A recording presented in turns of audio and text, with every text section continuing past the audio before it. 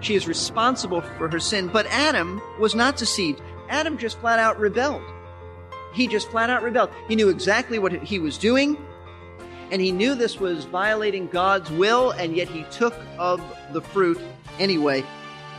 Sometimes we just want to do what we want to do, right? Comedian Red Skelton showed great insight into human nature with his Mean Widow Kid skits. The line I'll never forget is Red dressed up in old-fashioned kids' clothing and saying, "If I doed it, I did a whippin'." And he'd pause and he'd think it over, and then he'd make his decision. "I doed it," he'd say, and then he'd go do some crazy prank. Well, Adam wasn't a widow kid, was he? He was a full-grown man, and a man without a sin nature, at least so far. And still, he decided that the perceived benefit of defying God was worth the cost. That was a bad decision. Welcome to Verse by Verse with Pastor Steve Kreloff of Lakeside Community Chapel in Clearwater, Florida. Today, Pastor Steve begins his concluding message in a series from chapter 3 of Genesis about the fall of man. In previous classes, we saw how God dealt with the serpent, with Satan, and with Eve. Now it's Adam's turn. Here's Pastor Steve with today's lesson. I invite you to open your Bibles to Genesis chapter 3. We want to conclude our study of the third chapter of Genesis this morning, and I'm looking at verse 17 to the end of the chapter.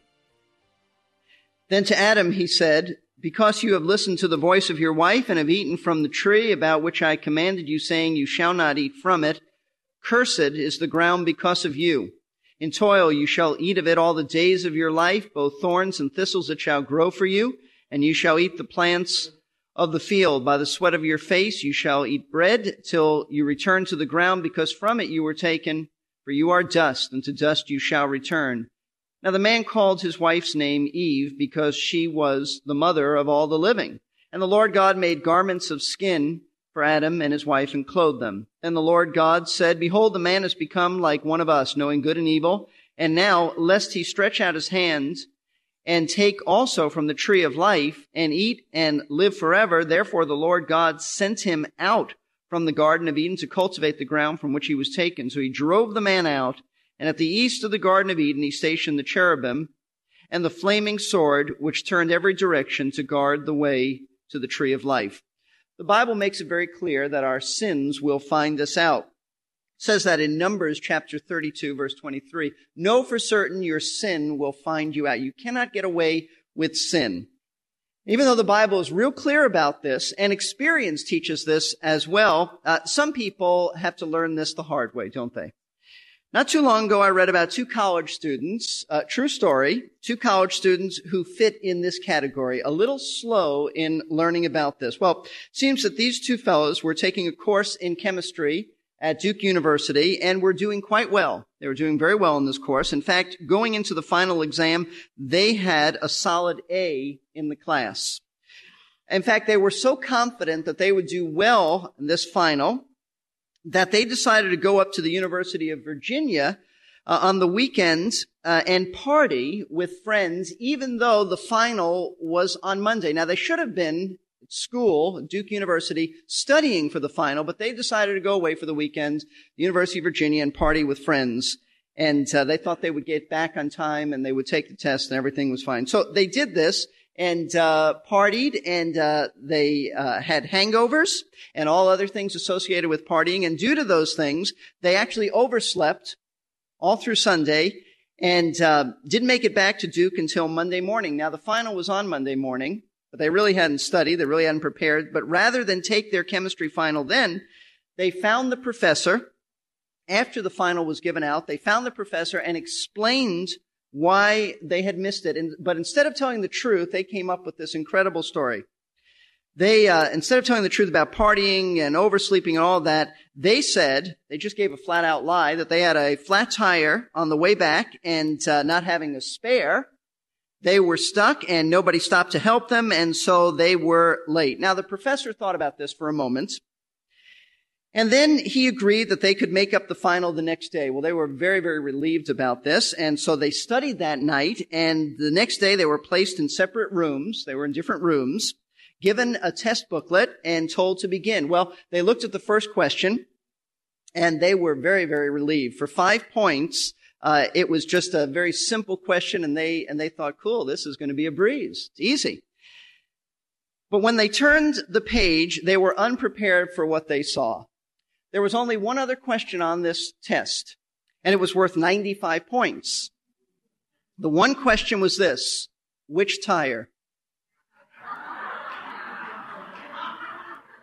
You see, your sin really will find you out in some rather creative ways.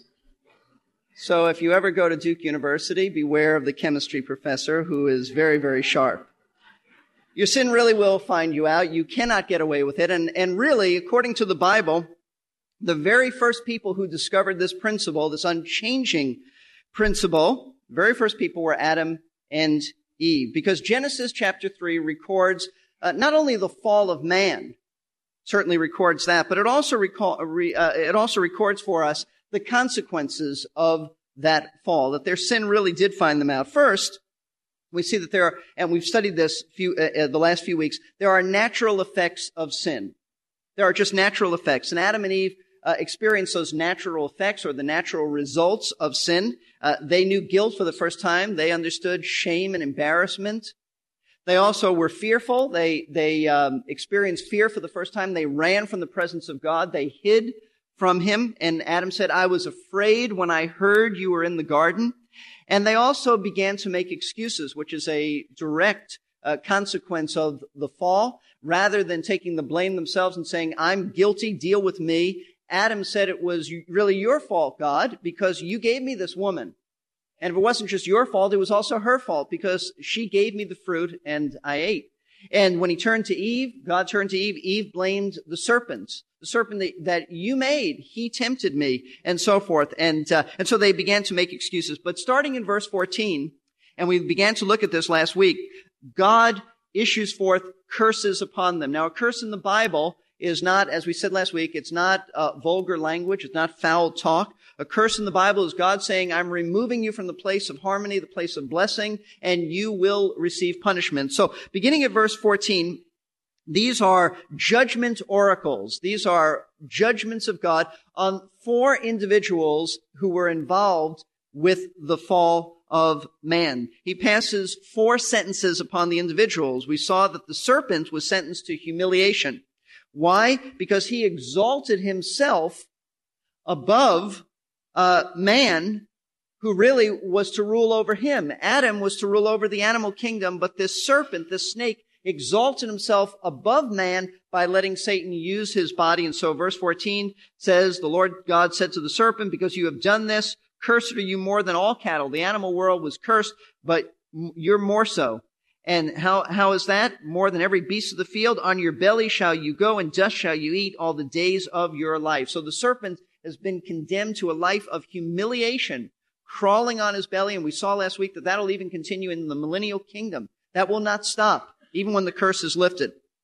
Secondly, we saw that Satan was sentenced to defeat by one seed of the woman. And by the way, I might add that all the judgments fit the crime. They fit the crime perfectly. The serpent experienced humiliation because his crime was exaltation. Satan, the devil, on the other hand, was sentenced to defeat by one seed of the woman who would crush his head, even though he would bruise his heel. And we know prophetically, we know from the rest of the Bible, that one seed is the Lord Jesus Christ. One of Eve's descendants, the Lord Jesus Christ, would defeat Satan. Well, why does that fit the crime? Because Satan defeated the woman in the garden. He tempted her, and she fell for his temptation. He defeated her there, but one of her children would rise up and defeat him with a crushing blow to the head that would destroy his power. Then the woman was sentenced to pain in childbirth and also conflict with her husband over who's going to be the leader in the family. And we went over that last week, why that expression in verse 16. I will greatly multiply your pain in childbirth. And here's the expression, in pain you shall bring forth children, yet your desire, that's the word, your desire shall be for your husband, and he shall rule over you. If you were not here last week, I would encourage you to get the tape on that. We went into that, why that word does not mean sexual desire or just leaning on her husband economically, emotionally. It means that you desire to control him.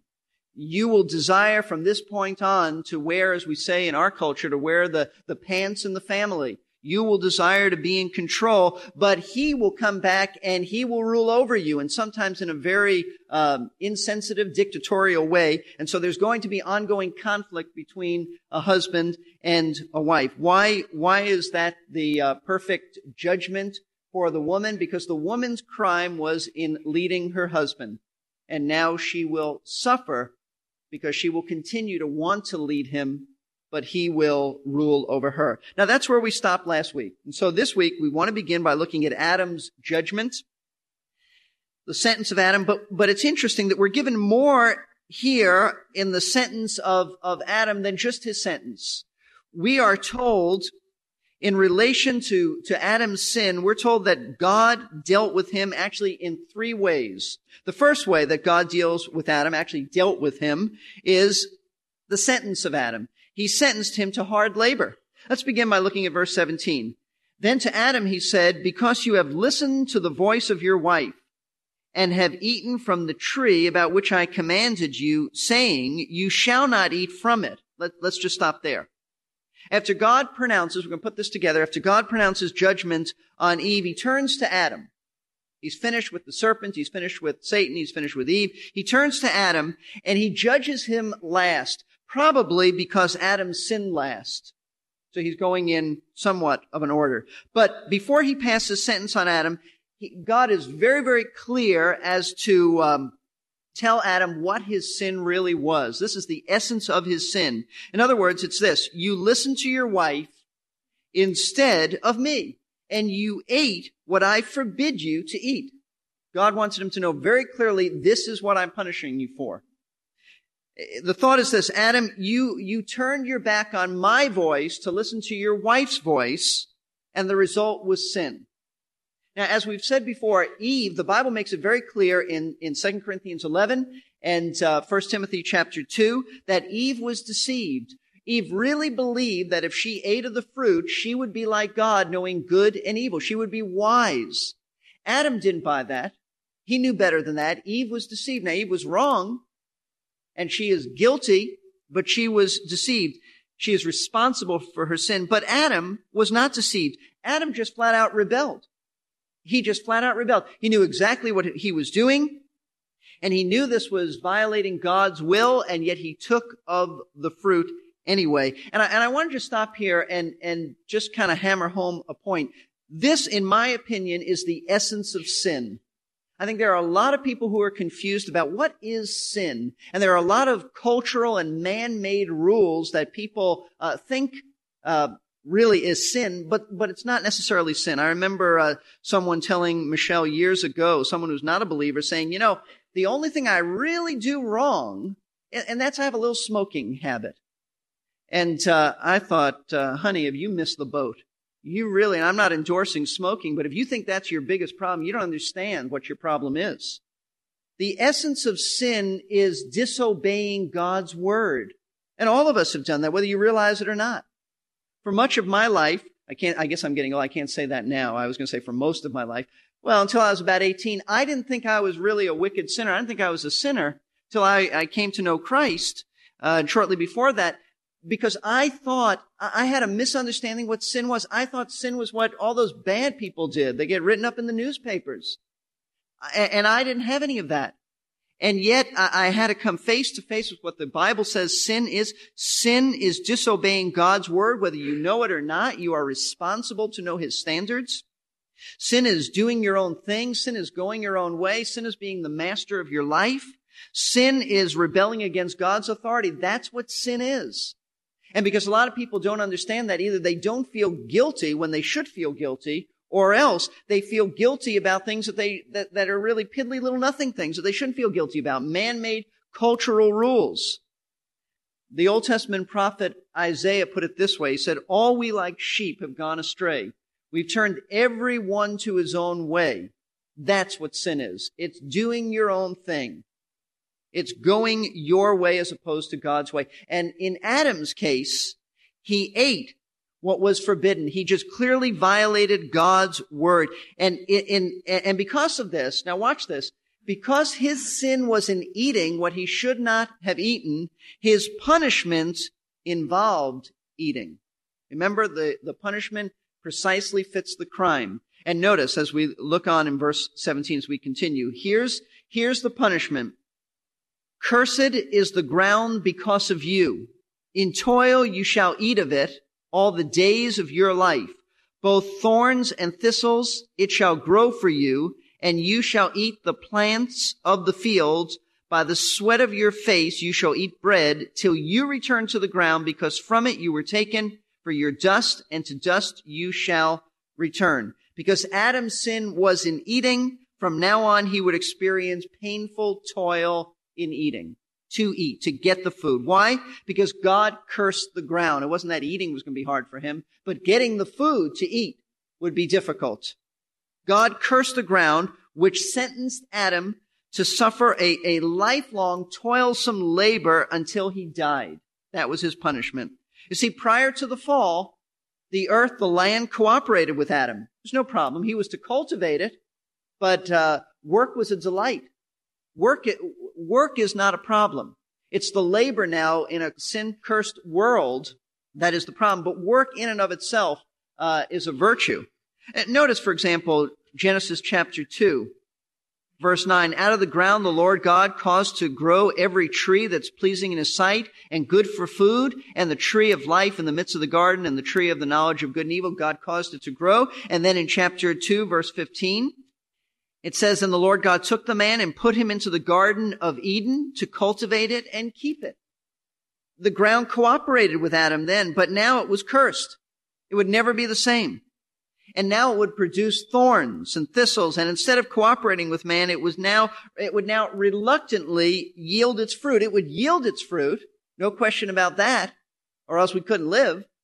But it would reluctantly yield its fruit. And Adam is depicted, and here's the picture. Adam is depicted as a struggling, broken farmer whose very meals, which come from the earth, remember, he didn't go have a store to go to, comes from the earth, they're spoiled by the fatigue of his labors. Whatever he gets is just, from exhaustion, and his life isn't going to get any better.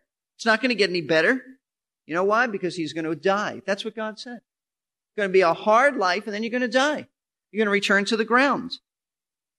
Now, there are several significant truths and principles contained in these verses. Two in particular that I want you to think about and I want to camp on.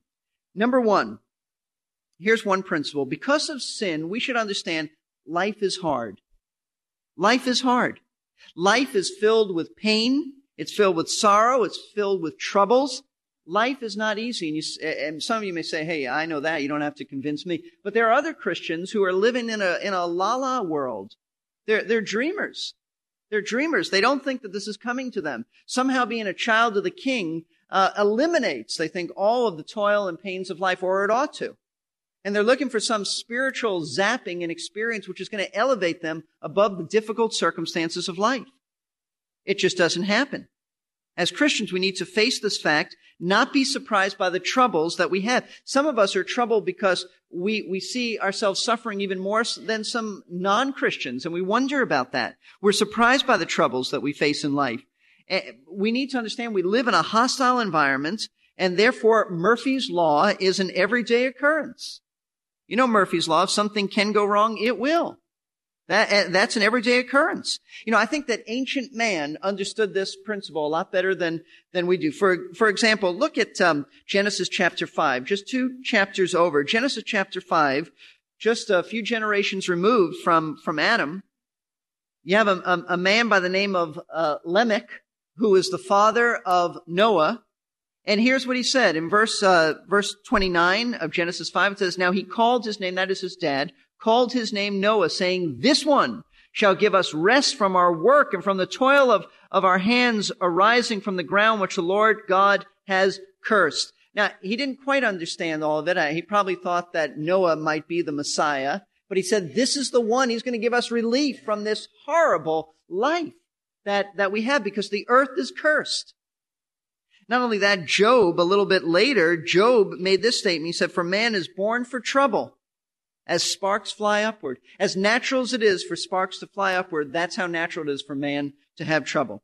You see, I tend to think that it's only in our modern age of progress and technology that man is obsessed with things going well. He somehow thinks he's going to find an answer in science to make his life so much better that he doesn't have any problems, to avoid all the unpleasantries, so that everything goes smooth.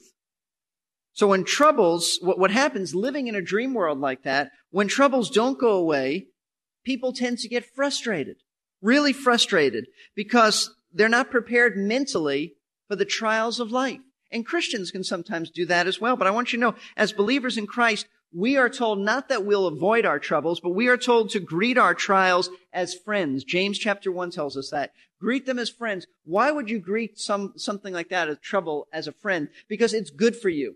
It's good for you because it builds character. That's what life is about. Being holy, not being happy. This is the happiness syndrome. I want to be happy. I want life to go smooth. I want everything to fall in place. The Bible doesn't say that. We live in a fallen world. We live in a fallen world, and whether you're a child of the King or not, you are in a fallen world. Jesus came and lived in a fallen world. And we do too. Things are not going to be great until the curse is lifted at the beginning of the millennial kingdom. Society and politicians will continue to promise us a utopian age. It just isn't going to happen like that. It only happens when Jesus returns and is going to usher in the kingdom. So I think that's an important principle to understand. Because of the fall of man, life is hard. Life is hard. It's difficult, no matter how many advances we make in science and technology. Now, a second truth, I think, related to this principle is this. The world that we live in is just wearing out. Do you know that? It's wearing out. It's not getting better. It's not getting better. There's no such thing as evolution in the sense of things are getting higher and higher and better and better. They're degenerating. They're getting worse, not getting better. Death and decay are realities. In fact, there's a law for this. The law in science is called the second law of thermodynamics. The second law of thermodynamics, which basically states that all things left to themselves eventually wear out, run down, grow old, decay, and pass into dust. Not a pretty picture, but that is reality. This isn't only the earth's experience, this is our experience as well. That's what was told of Adam. You're going to wear out. You're going to die. Adam was told that he was going to die, that he would return to the dust from which God took him. I've read that those little plastic rings they use to form six-packs of beverages take about 450 years to decay. A glass bottle? Well, no one knows for sure how long they'll last, but it's a lot longer than you and I will last, at least in these sin-cursed bodies. We are all under the same sentence of death as Adam. Aren't you glad that God has a plan of redemption for us? Thanks for listening today to Verse by Verse, a radio Bible class led by Pastor Steve Kreloff of Lakeside Community Chapel in Clearwater, Florida. You're always invited to come for a visit if you're in the area on a Sunday and need a place to worship. Lakeside's address is 1893 Sunset Point Road. For more information, call 727-441-1714 or go to lakesidechapel.com. That's lakesidechapel.com or call 727-441-1714. Verse by Verse is listener-supported radio. We're grateful to and for the generous listeners who make these broadcasts possible. If you'd like to help keep Verse by Verse on the air, we have a secure and convenient giving page on our website, versebyverseradio.org. Hey, while you're at it, please feel free to browse our library of previous broadcasts.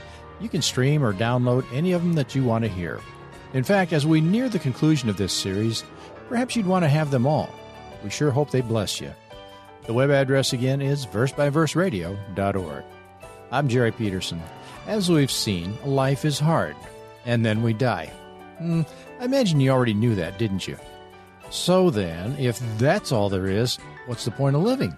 Well, the fact is, that's not all there is. There's much more to the story, as Pastor Steve will show us on the next Verse by Verse.